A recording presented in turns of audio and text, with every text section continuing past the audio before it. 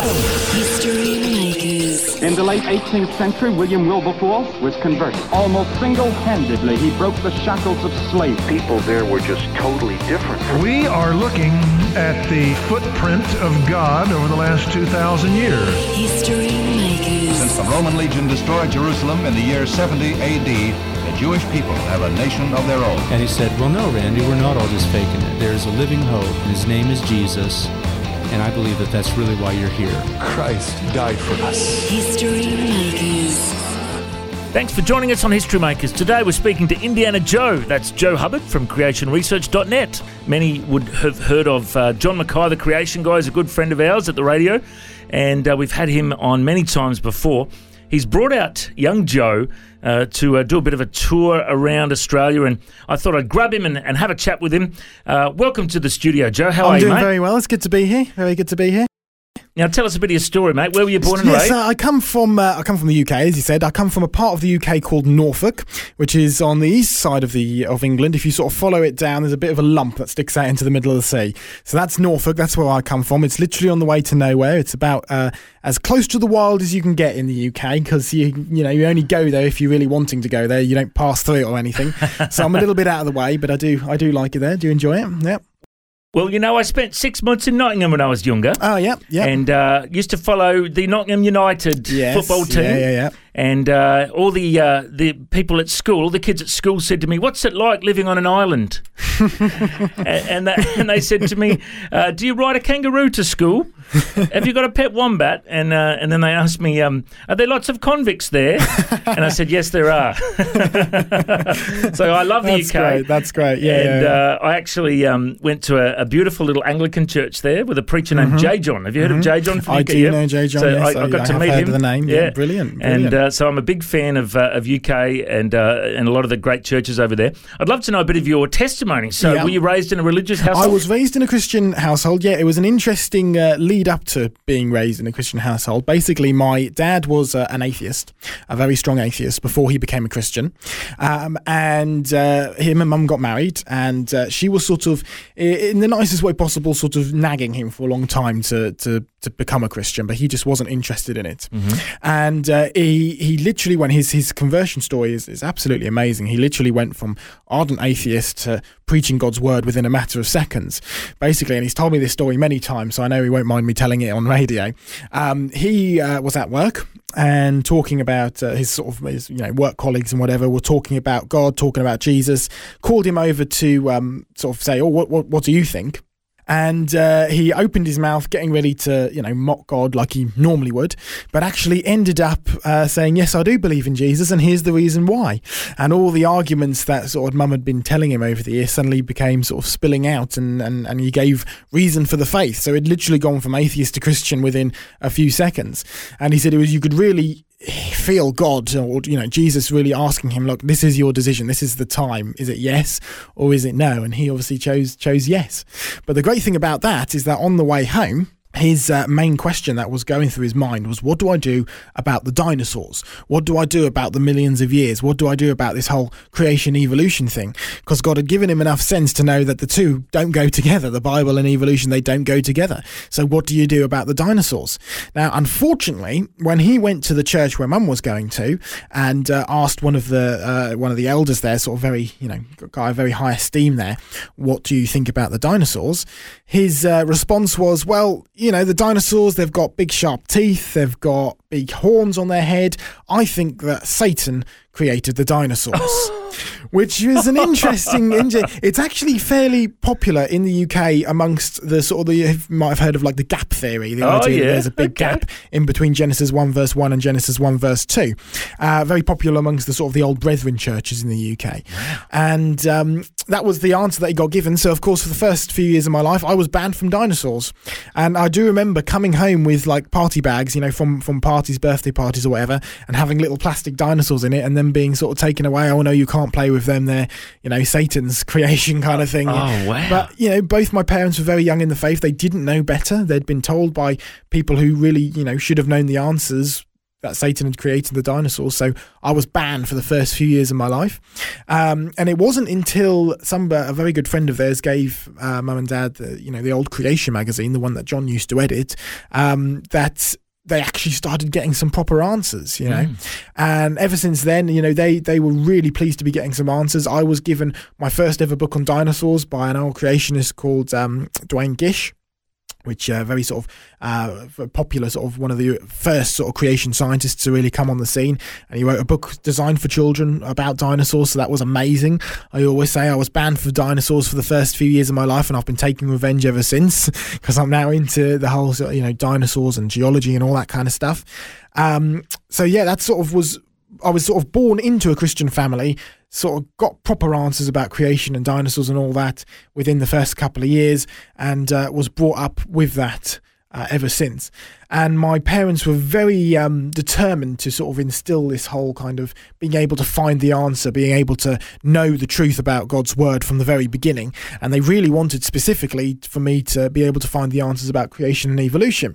And they really wanted me to be able to find fossils. So it leads to a very interesting time when I found my first ever fossil. It was at a beach near where I live, called Cromer. It's quite a famous sort of seaside town in the UK, and there's lots of fossils down there, particularly a type of fossil called belemnites, which is like a little squid little thing, a little sort of bullet-shaped fossil that you find on the beach there. And I was taken to the beach, and I was told by Mum, this lady who is leading the field trip is going to tell you a lot of lies. Now, I want you to ignore everything the lady says and just learn how to find fossils. So that was my first ever experience with fossils. I did find my first ever fossil on that day, and I've been collecting fossils ever since, so I've got a lot of experience with that. But it was interesting because at the time, there was no creation field trips. There was, nowhere where you could go and actually find the truth about the fossils in a hands-on experience, which is why I've then ended up, when I get involved with creation research, one of the things which I really love to do is take people out on the field and actually show them the evidence for themselves, because I never had it, and it's one of the things that I could have really done with, and so it's sort of become my passion to be able to do that. You've shared about your early life as being raised in a church and with your Christian parents. What about your teenage years? Did you do the prodigal son thing? Did you fall away and come back, or were you always just following the truth of God? Yeah, I was. I'd like to say, as far as I followed the truth of God. I didn't really go through a prodigal son stage. God was, gracious enough to be able to keep me with him, and I come from a very large family. There's 9 of us in total. Whoa! So there's a very large family. It's 7 children, and I'm the oldest, so it's a very, very close family as well. We spent a lot of, we went through quite a few hard times as well, so it kind of brought us together really close as well. And really from very, very young, our family has been involved in creation ministry, even just in terms of organising events and stuff. Yep, wonderful. Paul Taylor is a good long friend of John's. I know that he came and spoke at our church a few times that we kind of organised. We organised a few creation events as well, so we've been involved in it from a very young age. I felt a very early calling into ministry, but you've got to remember, sitting here and being able to talk on radio like this this is completely God, because very early on I was very, very shy. Really? Hated public interaction. I was the kind, younger teenage years hiding behind mum, that kind of thing, right? I really wasn't a person for up the front confrontational stuff. So the fact that I'm able to sit here and speak like this really is a work from God. A little bit like Moses in front of the burning bush. Absolutely. God sent someone else to do it. Who am I to do this? Why have you called me to do this? So it is really very, I think, powerful evidence of that God really does work in people, that I'm here and able to do this. And isn't that often the case? Oh, absolutely. The shy ones, the ones that people wouldn't expect God would use, He raises you up and gives you a platform. And what a great testimony. So let's talk a bit more about your teenage years.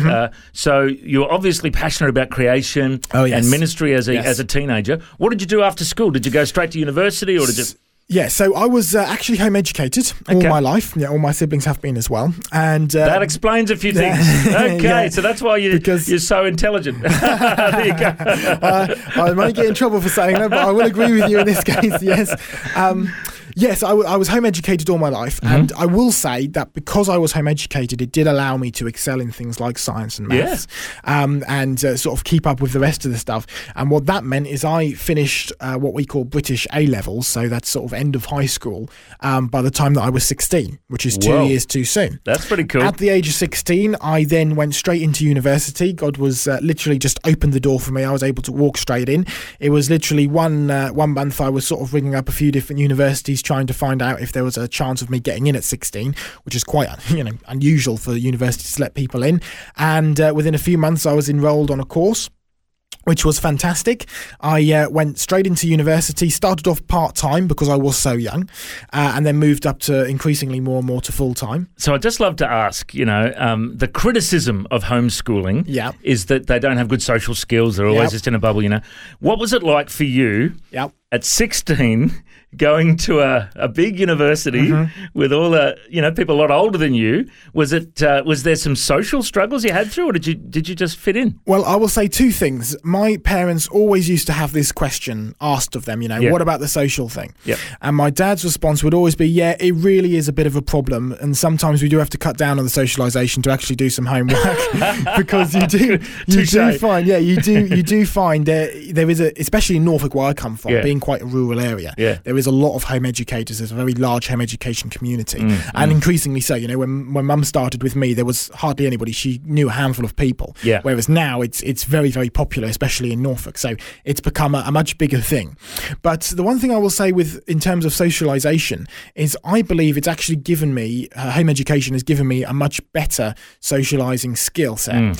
The reason why is if you think about the school, the modern education system, you go into school at a particular age with kids your age. You stay with those kids, essentially the same age as you, with your peers, all the way up through high school. You exit high school and you're then launched into a world where you have to go and do work with many different people, with many different ages. Whereas me being brought up, home education, I had to deal with people half my age and even younger and interact with them and people much, much older. I started working quite young. I started working at 16 as a part-time zookeeper, and that meant that I had to engage with a lot of different aged people. We do a lot of public interaction stuff, a lot of talks, all that kind of presentations and all that. So I had to engage with a lot of people with a lot of different backgrounds, a lot of different ages, and I really do think that home education, being exposed to so many different levels, has really, really helped me there. University was relatively easy because I was sort of distance learning all my life, home education, doing it from the home. My university course, which I did, was a part combined of two different things, where the majority of it was actually was able to be done from home. So a lot of the work was done. I did still have to go in and do a lot of do some lab work and do some lectures and tutors and stuff like that, and I did find that relatively easy to engage as well. Good. But the majority of the stuff I was able to do from home, which is brilliant because it means it's a lot more flexible. I can fit it around doing my zookeeping work to help pay for university, and also get a lot more involved in ministry as well. Well, it looks like you're a poster child for home educating because, in Australia, there's been a massive increase in homeschooling recently, particularly because of programs like Safe Schools and very all of these. Story around the world. There's so much stuff that is taught to children these days, and a lot of Christians are very unhappy with it, so they're taking the kids out of secular schools. Christian schooling is booming, and also homeschooling is booming, because we need to be careful what is put into our kids. We, as parents, it's our responsibility to guard them from the lies and the rubbish that can be taught to them. So you're a poster boy. How do you feel about that? I'm really grateful for God for giving me the opportunity to do that. Because I think for Christians, the most important education that you can give them is a Christian education. Right, that's where our focus should really be. It's a Christian education. Now, I don't think there is. I think it's very difficult to do that in a secular public school, because you're going into an environment where you then have to take your children out, and you've basically got to undo all the strings that school has attached and reattach them to God's word, right? It's possible, but it's very, very difficult. And if you're going to spend that amount of time doing it, you might as well homeschool them, if you want to really do it properly. There are, as you say, Christian schools. Christian schools are not that popular in the UK. The most Christian schools that you get are like the Anglican schools, which are really public schools with a Christian name. That's really what they are. There are a few very good Christian schools, but they're few and far between in the UK. So the real thing is home education at the moment, and it is really the way that you can get a Christian education into your children. Well, let's just jump forward a bit. So, university, and then how did you get involved in creation research? Well, I was sort of just started university. I was 16 years old, and I'd been following, like I say, been involved in sort of general, creation, the research and all that kind of stuff for a very long time. Been slowly getting involved in it. I sort of started doing a few little talks here and there for kids and Sunday school, and getting involved with our church and stuff. At the same time, I'd been collecting fossils a lot, and increasingly more and more research sort of independently on my own. I've been beginning to put these fossils on display and all that kind of stuff. And I'd been following creation research and John Mackay for quite a while. And I'd seen him in person speak. I hadn't at that point gone and actually introduced myself and spoken to him, but I'd seen him speak in Suffolk. And it was in 2014 when I first ever properly met John. And it was we'd been in sort of email correspondence a little bit before that with John Young, who is our UK rep at the time for creation research. And it was at a big sort of conference. They called it the Mega Conference, which was run primarily by Answers in Genesis in the UK. But John was visiting there, and that was the first time that I really met him, and sort of shook his hand and basically said, "Is there any way that I can get involved in this? Can I, I really feel a calling into this kind of ministry. Is there anything that I can do to get involved in this?" And because he was in the UK, he was sort of planning on visiting our kind of area in Norfolk. So he said, "Well, we'll give you some time to do some events." So we organised a debate. We organised a homeschooling conference, a couple of speaking engagements, and a field trip as well. And John kind of threw me in at the deep end. He said, "Right, we're going to get you to do one of the sessions of speaking at the homeschooling conference." Great. Bearing in mind what I said earlier, about coming out of, very shy sort of background. So this was like, wow, okay, here we go, sort of thing. But I did it. And I mean, I was young. I got a few sort of very minor things wrong. And looking back on it, I wasn't perhaps as experienced as I am now. But it obviously impressed John somewhat, because he said, "This is great. We'll get you sort of working more and more with us." That is brilliant. And I'll just confirm here for those who have maybe just joined in, this is Joe Hubbard from Creation Research, travelling around Australia with John Mackay, the creation guy. You can find more details about their tour on creationresearch.net. And Joe is 20 years old. I repeat, 20 years old. And he talks like this. He's incredible. Mate, we do have to go, but one last question. Yeah. The most important one. Yeah. For those who are listening that have never given their lives to Christ. Yes. And don't know what the gospel is. Yes. Give us a quick snapshot. The most important message in the world. What is the good news of the gospel? The gospel in a nutshell. Well, the gospel really starts in the beginning. Many people don't realise that, but it really does, because the real good news is that we're not here by accident. We are created in God's image. And then you get the bad news. Man rebelled. Man fell apart away from God. The world was cursed because of it, and man was separated from God. Man now lives in sin. Sin is very simply anything that we do against God, anything that we do that goes against God's commandments and against God's will. If you want to find out what God's commandments are, there's 5 books of them in the beginning, full of rules, full of the law. No way that we can possibly follow them. We are living in sin. The Bible says all have sinned and fallen short of the glory of God. The Bible also says in Romans that the wages of sin is death. So we've got a real problem here. Everybody now sins, everybody lives in sins, and the wages of sin is death and eternal separation from Christ. Okay, we're not afraid to say that. That's what is written in the Bible. But the good news is, the gospel means good news. The real good news is that God didn't leave us in this position. He did come down and he died on the cross. And that is really important, because the Bible says, wages of sin is death. By dying himself, Jesus, that's God himself, took our place on the cross. He died for us in our place. That means that we now can go free away from sin. We have been redeemed, as the Bible calls it. The only condition is that we put our trust and our faith in God. Believe on the Lord Jesus Christ and you shall be saved, as the Bible says. That is the ultimate good news. The fact that we're not here by accident. Yes, we've fallen apart. Yes, we are living in sin, but it's Jesus Christ who can save us. That is good news. And if anyone would like to be in contact with Joe, and maybe you've just heard that gospel message about the good news of Jesus and you want to respond, maybe you'd like to contact Joe or John Mackay and have a talk to them. The website is creationresearch.net. Well, it is wonderful to be able to hear your story today. If people want to find out more, the website is creationresearch.net. It is creationresearch.net. And also the other thing which people can look up to follow me on is one of our Aussie supporters sort of dubbed me Indiana Joe, which is great. I do love the name. Yeah. I've sort of adopted that, so I do like that. So I do have a personal blog, which is www.indianajoe.blog, and you'll have updates on there of where I am, where I'm going. I'll sort of started it for this Australia trip. I'll continue it afterwards as well, and we've got a video clip to go up in the next couple of days as well. Wonderful. Thank you so much for your time, mate. I reckon you're a history maker. God bless. Thank you very much. Good to be here. Thanks for joining us on History Makers. If you'd like to listen to this interview again, just go to historymakers.tv. There you'll find links to Facebook, Twitter and Instagram. You can subscribe to our iTunes podcast or check out our YouTube clips. And you can find out about History Makers TV. We are a faith-based ministry and we appreciate every donation.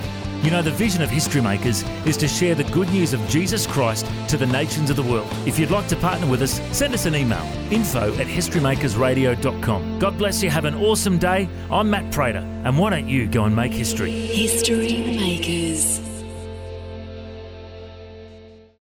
History Makers is proudly sponsored by Bible League, who serve the local church and other partners around the world by providing Bibles, scripture materials and training to help people meet Jesus. They provide God's Word to a lost and needy world. Bible League plants Bibles in prisons, among persecuted Christians and in poor nations, bringing the love and light of Christ into many people's lives around the world.